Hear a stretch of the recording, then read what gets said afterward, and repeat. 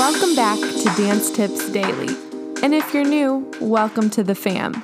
I'm your host, Danny Albertina, and this is the podcast where I read to you, with the author's permission, of course, short and sweet dance excerpts on topics such as choreography, performance, mental health, physical health, nutrition, education, and more.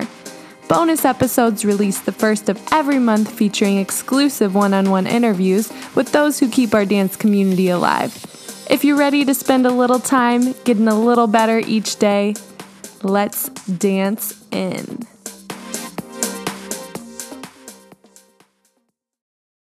This is episode number 289 featuring DanceTeacherPress.com, Recital Entrances and Exits. It's May 16th, 2021, and we have a strategizing Sunday tip for you here at Dance Tips Daily. Hi DTD fam, I hope you've been enjoying your weekend. I'm so excited to bring this article to you today. It's a short and sweet blog, a little shorter than most of our other ones, but why it's so special to me is I asked Janet for permission to read this article way back in September, October, when I wasn't sure when recitals would be happening again or when we'd be headed back to the stage. And I moved it towards May because I was thinking, certainly, hopefully at least we'll be having recitals at our usual time, which is close to summer, the May and June area. And with wishful thinking, I put it there, and I'm so happy that it's true, at least in America, that there's so many schools having recitals, whether it's virtual and socially distanced or outdoor. But I'm so happy to bring these tips to you today, and that this is the staple of a little bit of normalcy coming back. That being said, let's dance on into our blog. Keep it interesting and keep it moving. Combine different entrances and exits in your next dance recital.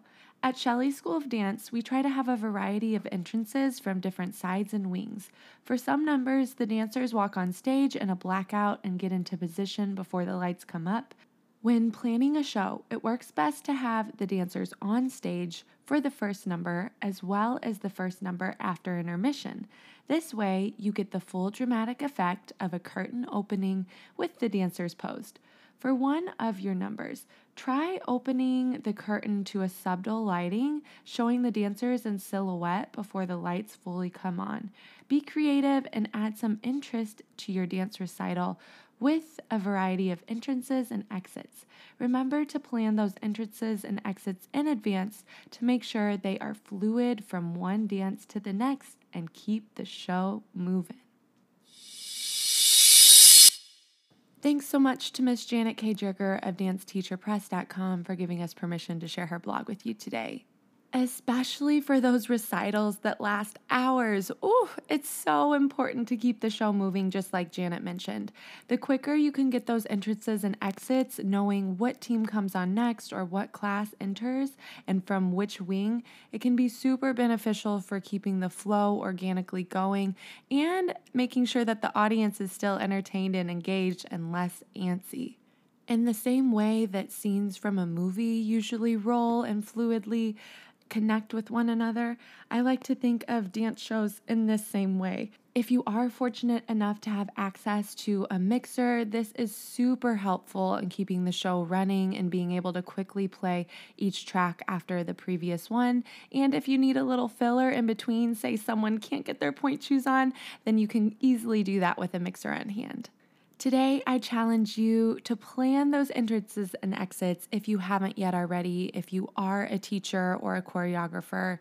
And if we're not a teacher or choreographer quite yet, taking an exercise to construct some movement and think of how you'd play with the entrance and exit, whether it be on stage or through film, going in and out of the camera.